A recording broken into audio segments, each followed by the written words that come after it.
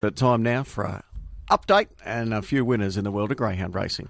The green light's on and the lure rolls. They're set. Let's get into the week's greyhound news. Racing Pulse gets the latest from Jason Adams. And it is a very good morning to Jason Adams. How are you, Jace?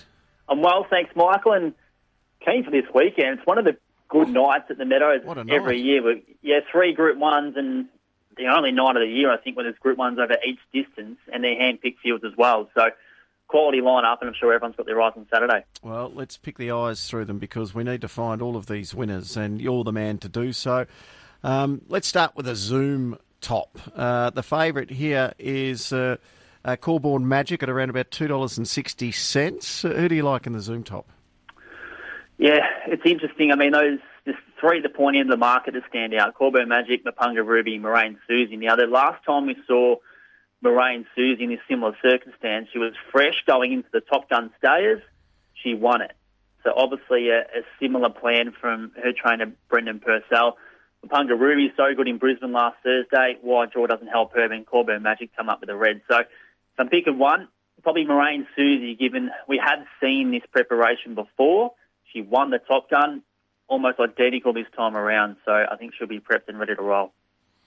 Yeah, okay. It's going to be a cracking race. And then the next of the features is the Rookie Rebel, which is race 8 on Saturday night. French Martini's the 340 favourite. Aston Velvet at 440. So it's an open race. It is, and it's been heavily debated as to the makeup of this field, given you've got the likes of French Martini, who, as the field was selected, hadn't had a run over 600 metres. She did at Gosford on Saturday night, and she was absolutely terrific. So she's come up with a good draw. If I'm picking one, probably Aston Velvet, box 2. She's drawn well and doesn't really carry the fanfare of the likes of your French Martinis and your Eldorados. And she's been so consistent. She was good at the Meadows on Saturday night. So if there's one that I'm picking apart there, it's her.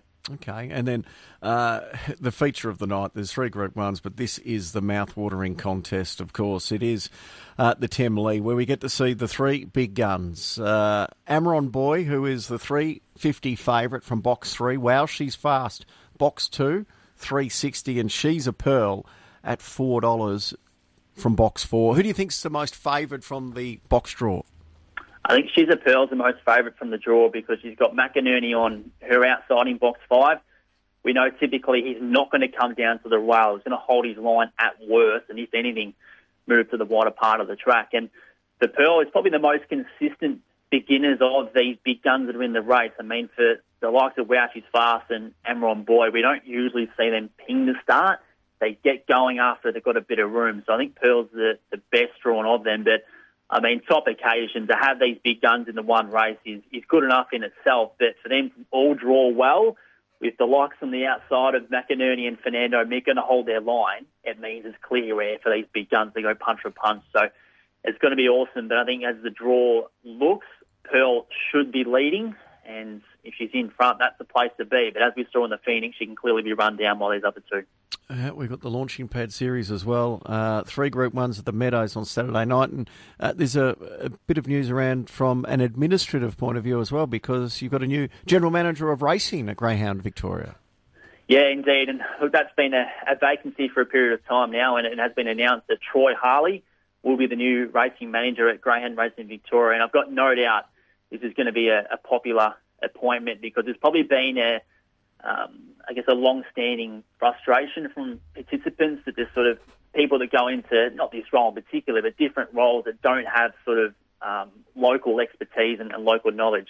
There is no better person from that point of view than Troy Harley to get in the chair of Racing Manager at GRV. So I know he's chomping at the bit. He's so keen to get stuck into this role. So we know he's had a long-standing role. He's previously the executive at Greyhound Clubs Australia. Prior to that, he was the manager at Bendigo for a long period of time. So, yeah, good on Troy. He's certainly angled for this job for a couple of months now, and he's got it, and I'm sure a lot of people will be happy for him. Yeah, good stuff. Leave us with your best of the weekend.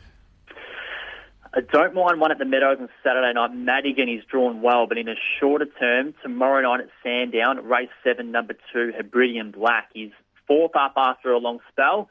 looks to be ready to roll. There's one to beat. That's left for Teddy from box 1, but I think Hebridean Black's building to his best. So race 7 at number 2 tomorrow at Sandown. Good on you, Jace. Enjoy a stellar weekend. Cheers, Michael. Thank you.